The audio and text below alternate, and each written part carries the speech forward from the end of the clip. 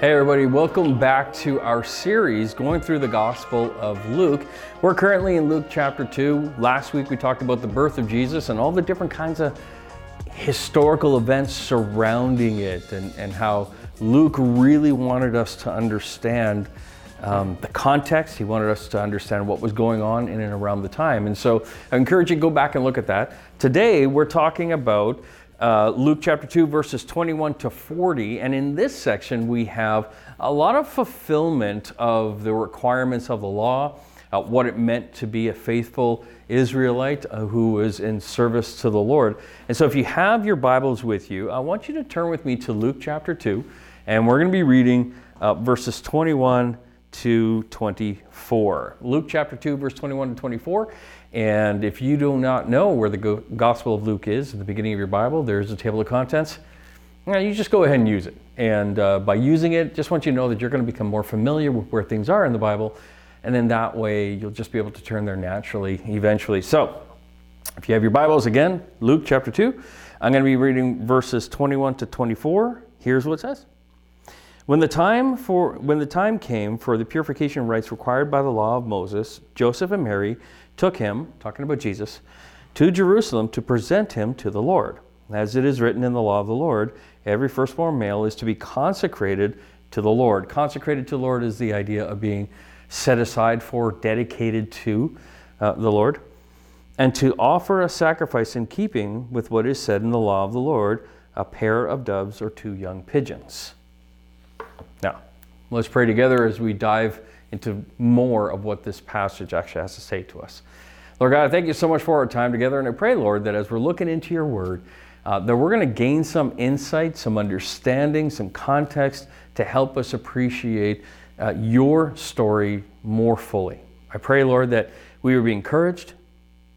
I pray, Lord, that we would learn. And I pray, Lord, that we would walk forward with a greater confidence in the fact that you work in your world, you work in your creation, and you bring about your promises. Thank you, Jesus. Amen. So there are surprisingly few details about the life of Jesus before his public ministry. It's always been like a curious thing to me. You know, we have the birth of Jesus, we have Jesus as a young age that we're going to be covering both today and next week, but there's not a lot told about his upbringing. So here's what that then says to me, that whatever is said is really significant. Because we don't have like this entire biography of Jesus's, early years of life, it is critical for us to understand at greater depths what is written, because there's got to be some significance to it. And so here we have some important details of the weeks just after the birth of Jesus, followed by a more general description of his growth and his development. And it's important also for us to note this idea that we're about to walk into this conversation about a prophet and a prophetess. And both of them give insight into or reveals Jesus' global and his messianic and redemptive mission. And that's an interesting thing too, because they just start speaking into it. And I believe that Joseph and Mary would have been caught off guard a little bit about how these two people who had never met Jesus began to speak of Jesus. So if we look into our passages for today, we're looking at verses 21 to 40. Verses 21 to 24 that I just read is this prelude. It's the Jesus fulfilling the law of Moses. And so in verse 21, there's this circumcision and the naming of Jesus. It says, and when 8 days were completed before his circumcision, he came. His name was then called Jesus, and the name given to him by the angel before he was conceived in the womb. And the whole idea of circumcision, it identified Jesus with the Jewish covenant people. Remember that circumcision, and I will say remember, but for those of you who don't know, that circumcision was the physical sign of the covenant relationship between God and his chosen people. And so Jesus, being circumcised, fulfilled a law of the covenant, the requirements of the law. And then on top of that, We also find that in Leviticus chapter 12, verse 3, this is where it is cited. It says, on the 8th day, the boy is to be circumcised. So you have right in the beginning, you have the idea that Jesus was in fact Jewish. He was a Hebrew boy. And that's important as we understand the context, because from this point forward, we have to remember that Jesus was Jewish. This is a Jewish narrative that is extended to the Gentile world, but Jesus was absolutely Jewish. And so customs and ways of functioning were often very, very Hebrew. Verse 22 to 24, we have the purification of Mary and the presentation before the Lord in the temple at Jerusalem. And so for a woman who gave birth to a male child, she would ceremonially be unclean for 7 days after that child's birth. Circumcision would take place then on the 8th day. And then for another 33 days, she would be required, another 33 days would be required before she was allowed to enter the sanctuary or touch anything that would be considered holy. This was all ritual rites of purification, part of what it meant to be within, under the law. Warren Wiersbe, a famous commentator, says, our Lord's relationship to the law is an important part of his saving ministry. He was made under the law, according to Galatians chapter 4, verse 4. And although he rejected man's religious traditions, he obeyed God's law perfectly, according to John chapter 8, verse 46. And he bore the curse of the law for us, Galatians chapter 3, verse 13, and set us free from bondage, Galatians chapter 5, verse 1. And so what we have here is Jesus going through everything that needed to be gone through for a firstborn son who is under the law. And then you have this thing called a consecration. In Exodus chapter 13, verse 2 and verse 12, it says, consecrate to me every firstborn male. The first offspring of every womb among the Israelites belongs to me, whether human or animal. So this is important. Every firstborn male is to be consecrated to the Lord, dedicated to the Lord. They are his. That's not a small thing. And so again, part of the law's custom. And in verse 12 it says, you are to give over to the Lord the first offspring of every womb. All firstborn males of your livestock belong to the Lord. Another commentator by the name of Walter Liefeld, he says Luke is conflating or bringing together the performance of these Old Testament obligations into a single narrative. It shows how Jesus was reared in conformity with them. His parents obeyed the Lord, chapter 1, verse 31 of Luke, in naming him. The offering of birds instead of a lamb shows that he was born into a poor family. In verse 24, there was this commanded sacrifice. And Leviticus gives us an indication as to the financial background that you would find Joseph and Mary in. It indicates that an offering reflected the poverty of Mary and Joseph. In verse 8 of Leviticus chapter 12, it actually says, now this is talking about after the woman has given birth and the time of purification has taken place and she comes to then bring an offering to the Lord, it says, but if she cannot afford a lamb, she is to bring 2 doves or 2 young pigeons, one for a burnt offering and the other for a sin offering. In this way, the priest will make atonement for her and she will be clean. And so the idea here is that it helps us understand that Jesus actually was born into poverty. And we don't know to what extent the poverty was. What we do know is that Mary and Joseph were unable to afford to bring this lamb forward as an offering, and so instead they brought the 2 pigeons. That's significant, again, because it gives us an indication as to the wealth that Jesus grew up in, or for that matter, didn't grow up in. Moving on from there, we have verses 25 to 26. We say this, now there was a man in Jerusalem called Simeon, who was righteous and devout. He was waiting for the consolation of Israel, and the Holy Spirit was on him. And then it says, it had been revealed to him by the Holy Spirit that he would not die before he had seen the Lord's Messiah. And so Luke's phrase here of the consolation of Israel is striking. And the reason it's striking is because it's clearly taken in this messianic sense, in the idea that he's waiting for God's Messiah to arrive. Throughout their history, the people of Israel had suffered greatly, both because of their own sin, but then also because of the neighboring nations and imposing their will on Israel as well. Their land was frequently overrun by foreigners and their powers who knew strategic significance of the region of Israel, which connected Africa, Europe, and Asia. And Israel is this pivotal space in the region. They also suffered under slavery in Egypt and endured the troubles of the exile. They were people in desperate need of consolation and comfort, the kind of permanent comfort that would come from the Son of David, who would arrive to guard them and to provide the forgiveness of their sin. As a matter of fact, this idea of the consolation of Israel comes back to Isaiah chapter 40 and Isaiah 53. In Isaiah chapter 40, verse 1 and 2, it says, "Comfort, comfort my people, says your God.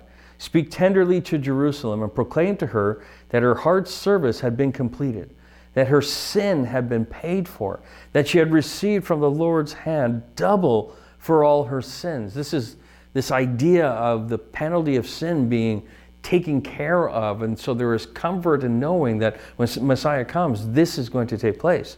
And then Isaiah 53, which is a fairly familiar passage to many, verses 10 to 11, it says, "Yet it was the Lord's will to crush him and cause him to suffer. And through the Lord, though the Lord makes his life an offering for sin, he will see his offspring and prolong his days, and the will of the Lord will prosper in his hand. After he has suffered, he will see the light of life and be satisfied. By his knowledge, my righteous servant will justify many, and he will bear their iniquities." And so there is this comfort that Simeon is looking for, and he's looking back into Isaiah in terms of the language that Luke is using here, understanding that the comfort, the consolation of Israel is the coming of Messiah. And in the coming of Messiah, there is this idea that all of that weighty, heavy sin, they will unburden themselves with it because Messiah will take it upon himself. As a matter of fact, it even says here, he will bear their iniquities. And so Simeon spent his life waiting for this consolation, for the Messiah to come and redeem his people. He had been given this unique promise that he wouldn't die until he saw the Christ,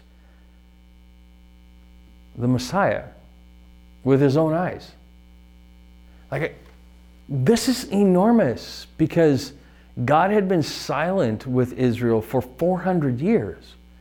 And so to suddenly, through the work of the Holy Spirit in his life, be confirmed within his spirit that he would not die before he sees the Messiah come. Man, the amount of encouragement that must have brought. And along with it, probably some sense of wonder and curiosity as to how this was going to come about. And so when he's an old man, this promise is finally fulfilled. And he marveled at the glory of God in the face of this infant Jesus. As a result, he was prepared to die and meet his Maker. What an incredible thing. You know, he actually, looking upon the face of Jesus, he says, okay, that's it. That's all I need. I'm ready to go. Verses 27 to 32, they tell us here, moved by the Spirit, he went into the temple courts when the parents brought the child Jesus to do for him what the custom of the law required. Simeon took him in his arms and he praised God. And then it says here, he praised God saying, "Sovereign Lord, as you have promised, you may now dismiss your servant in peace, for my eyes have seen your salvation, which you have prepared in the sight of all nations, a light of revelation to the Gentiles, the glory of your people Israel." And so there is this acknowledgement, like there's a couple of things that are happening here that I think are important. So you have this acknowledgement within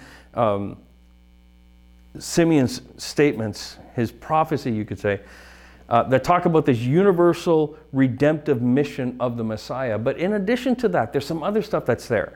Like he's in verse 27, he is moved by the Spirit, and so moved by the Spirit, he goes into the temple courts. So the same Spirit that conferred on him the belief that he would not die before seeing the Messiah is the one that says, hey, okay, here it is. I'm going to point you to where you're going to meet him. Now, sidebar, that's the work of the Holy Spirit.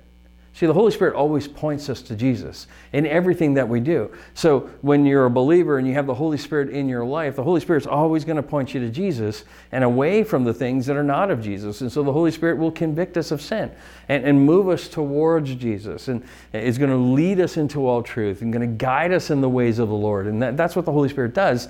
And so even here in the life of Simeon, he is moved by the Spirit, and so he goes into the temple courts.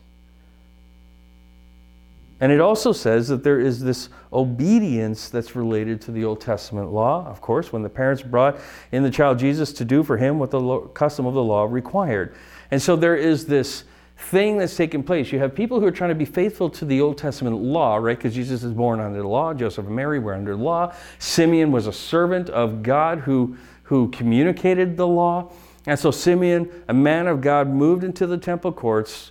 Joseph and Mary, wanting to be faithful to the Lord's law, go to the temple courts, and there is this divine encounter, a divine meeting, a divine appointment, you could say, that they then experience.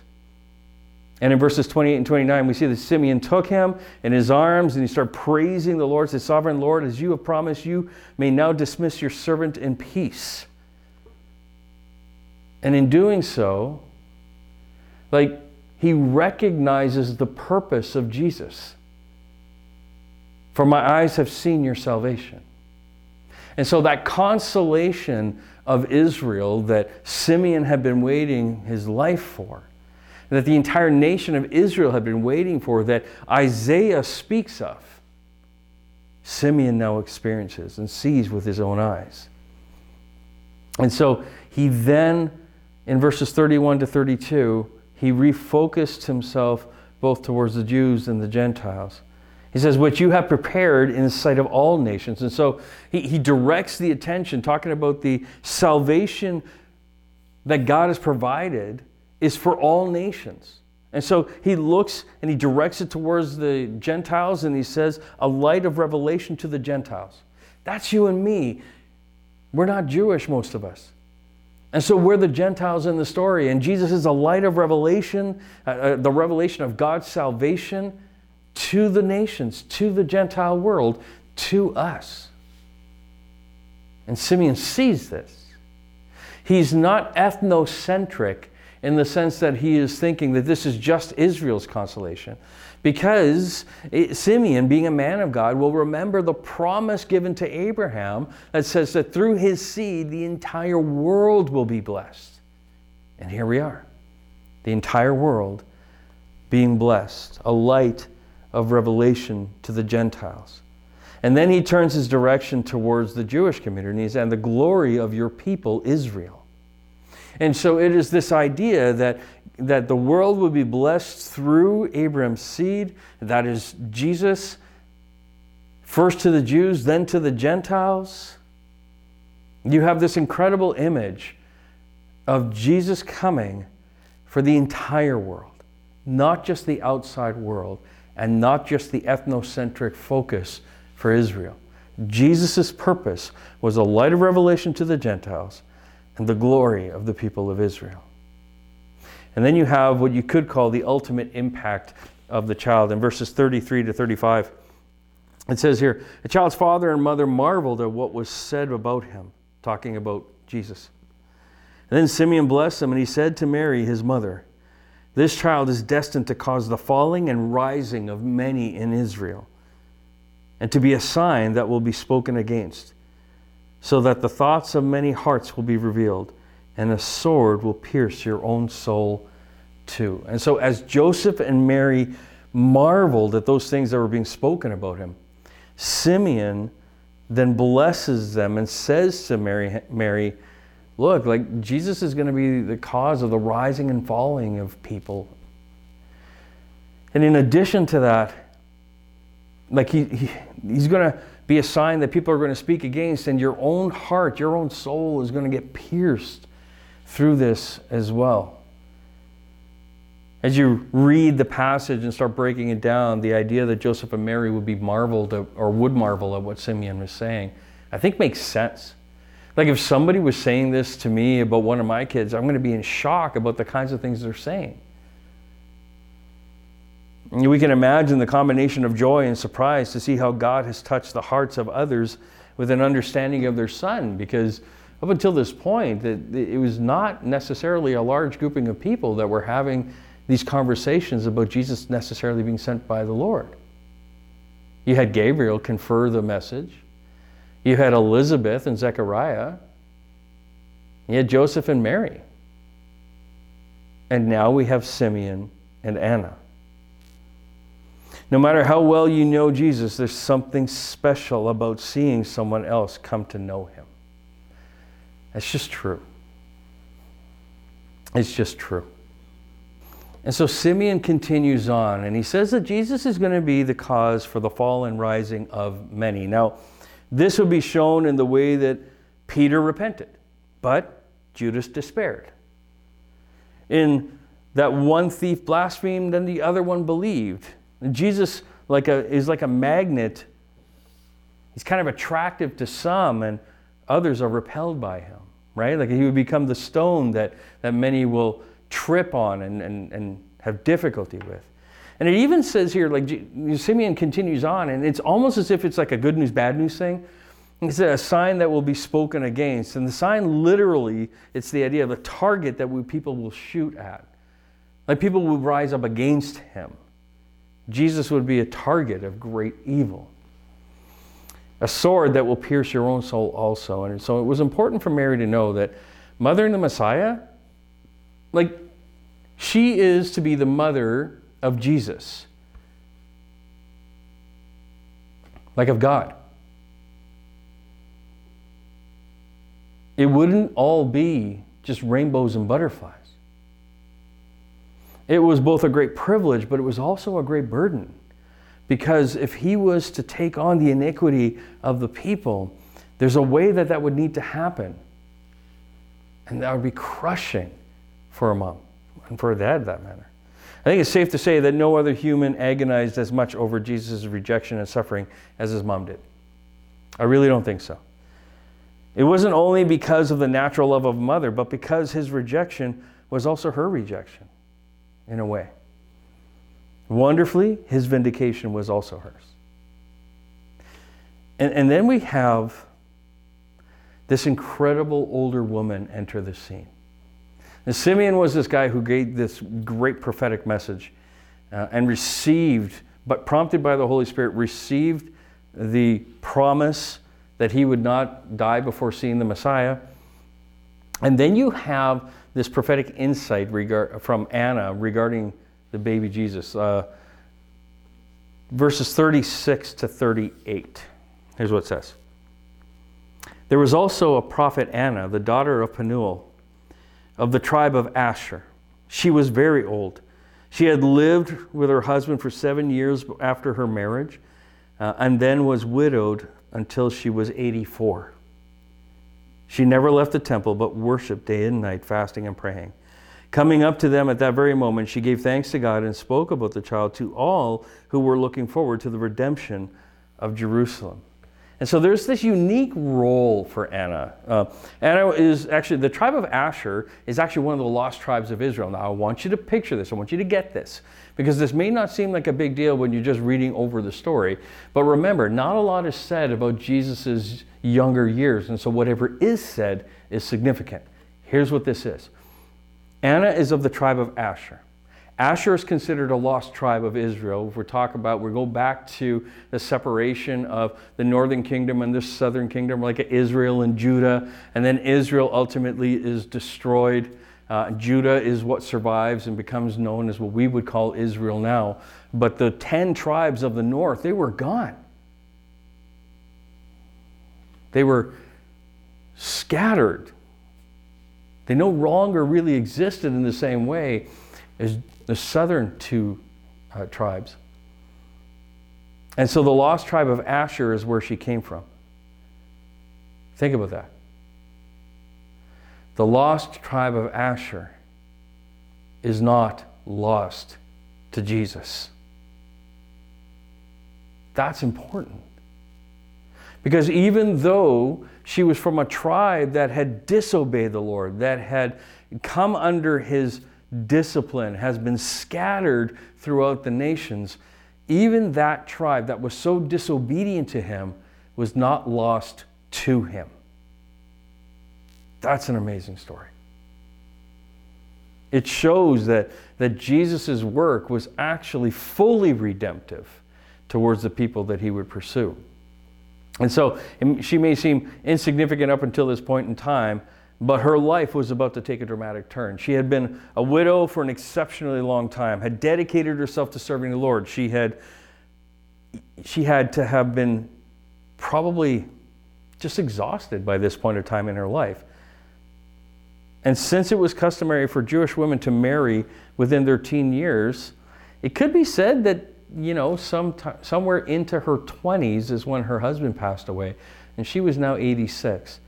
So if she had been widowed early in her 20s, then she would have been praying at the temple for over 60 years. Faithfully. 60 years fervently praying at the temple. That is faithfulness. I struggled to pray for something consistently for a week. Never mind 60 years. To persistently serve God without immediate results, right? Because we're the kind of people who say, well, I prayed and God didn't answer, so I didn't get my immediate results. Here she is, 60 years going to the Lord, not receiving the immediate results is a real test of faithfulness. Verse 38, you have this unrelenting thanksgiving and testimony of the redemptive role of this long-awaited Messiah. Because we read here that she began to, as she coming up to them, the very moment she gave thanks to the Lord and spoke about the child to all who were looking forward to the redemption of Israel. Redemption of Jerusalem. Who was looking forward to the redemption of Jerusalem? Everyone. Every single Hebrew person was looking forward to the redemption of Jerusalem. So who did she talk to? Everybody she could find. Everybody she could find. Importance of having a thankful spirit based on experiencing God's faithfulness over the years rather than becoming bitter from the waiting on God's redemptive promise. This is what she has. They were looking for the coming of Messiah. That's what Simeon and Anna were looking for. We're looking for his return. And the question that we have then as we wrestle in this is, do we have the same level of faithfulness praying into this? Seeking the Lord to fulfill the promise that he had made. You see, for Simeon and Anna, and specifically Simeon, because he was promised that he would not die before seeing the coming of the Messiah, with God, a promise made is a promise fulfilled. And Anna experiences this as well because she believed in the promise of the coming of Messiah. And so here is Jesus. He is the promised one. She starts telling everyone. He's like, okay, Lord, I'm good. I can come home now. We have this incredible image of what it meant for Jesus to be exactly who the scriptures call him to be. And then after this, you had a very subtle and downplayed language here where it says here, when Joseph and Mary had done everything required by the law of the Lord, they returned to Galilee, to their own town of Nazareth. And the child grew and became strong. He was filled with wisdom, and the grace of God was on him. And so when they had performed everything according to the law, they returned to Galilee, their own city, Nazareth, and Jesus grew. He grew, and he grew in the Spirit, he grew with wisdom, and the grace of God was on him. And when they had performed all these things, Luke is emphasizing that Jesus was perfectly obedient to God, even as a child. The child grew and became strong in spirit, filled with wisdom. Jesus grew, and he developed just like other children did. And so there is this relating to the human experience in the fact that he grew. And this is where his spiritual development is probably first noted, I would say. Now, you might say that Jesus was aware of his identity and his calling as appropriate to his age development. And so, for example, at age 5, he didn't have the understanding of a 30-year-old. But he had the greatest capacity for understanding appropriate for a 5-year-old. The development of Jesus gives inspiration for believing parents today. They always pray for the children to become strong in spirit and to be filled with wisdom, and they guide their children in those paths. With Jesus, the grace of God was on him. The goodness and favor of God was evident in his life, even as a child. And so Jesus experienced the idea of growing. It is safe to say that he understood who he was in age-appropriate ways, you could say. That his understanding as a 30-year-old may not be the same as his understanding as a 5-year-old. And by that, what I mean is, like, it's not like Jesus came out of the womb talking. We have, to some extent, this idea that Jesus was just inhuman in a way, like superhuman in a way. And yet, he bled. He experienced temptation in the wilderness from the devil. And although he didn't succumb to temptation, there's this human experience that Jesus did, in fact, actually have. Because even Hebrews tells us that we have this Savior that we're able to call upon who can relate to us. What we find is that even in those youngest of days, the grace of God was on him. And so in the story of God and his creation, we now have this movement from the promise of the coming of the Messiah to then what you would say is the reality of God with us. Emmanuel, God with us. That's what's taking place here. And so everything that's taking place here, the chapter 1 giving us the prelude to what was taking place, the account of Jesus' birth, the account of him fulfilling the fact that he is born under the law according to Galatians, the idea that Jesus fulfilled the requirements of the law. And so all of these different things are set in place to give us the context for everything else that is about to happen. We move from waiting on the promise of Messiah to now Messiah, God with us, being present. So God promises a Messiah. God gives a Messiah. God promises the Messiah is going to carry the inequities of the world.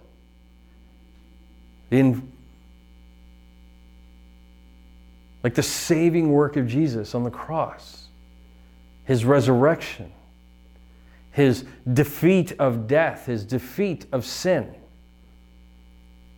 It was promised and fulfilled. And we as a people now have this promise that we get to look forward to, which is the return of Jesus. And we don't know exactly when that's going to be. But we are to live expectantly, much like Simeon and Anna did. We are to live in such a way that we're looking to the Lord and we're praising him and we're glorifying him and we're worshiping him and we're petitioning him for his Messiah, for Jesus to return. But the greatest news that we have in all of this, in terms of where we can lay confidence, is that God has proven that where God makes a promise, that promise is fulfilled. And so we get to look into this story and see how God is orchestrating history, showing that Jesus was a man under the covenant of a covenant people. He's under the law. And yet we see the beginning stages of his fulfillment of the law. This is an incredible narrative, historical account of Jesus of Nazareth, the Messiah, the light of the world, the glory of Israel, the Son of God, God with us. That's something pretty exciting to be looking at. My encouragement to you is to lean into the idea that the promise with God, a promise made, is a promise fulfilled. And He promised you salvation. We don't have to doubt it. We receive it, we accept it, and we live into it. We don't have to doubt it because it's promised. And God has never backed out of His promises. And He won't with you. Let's pray. Lord God, I thank you so much for our time here, and I pray, Lord, that as we continue on in this historical account of your journey here on earth, Luke's gospel account of your life, I pray, Lord, that we will be a people who gain more and more encouragement, and our affections for you grow, and our desire to be obedient to you, to serve you, and to reach our world would grow as well as we become more and more like you. Thank you, Lord, that in you a promise made is a promise fulfilled. Amen.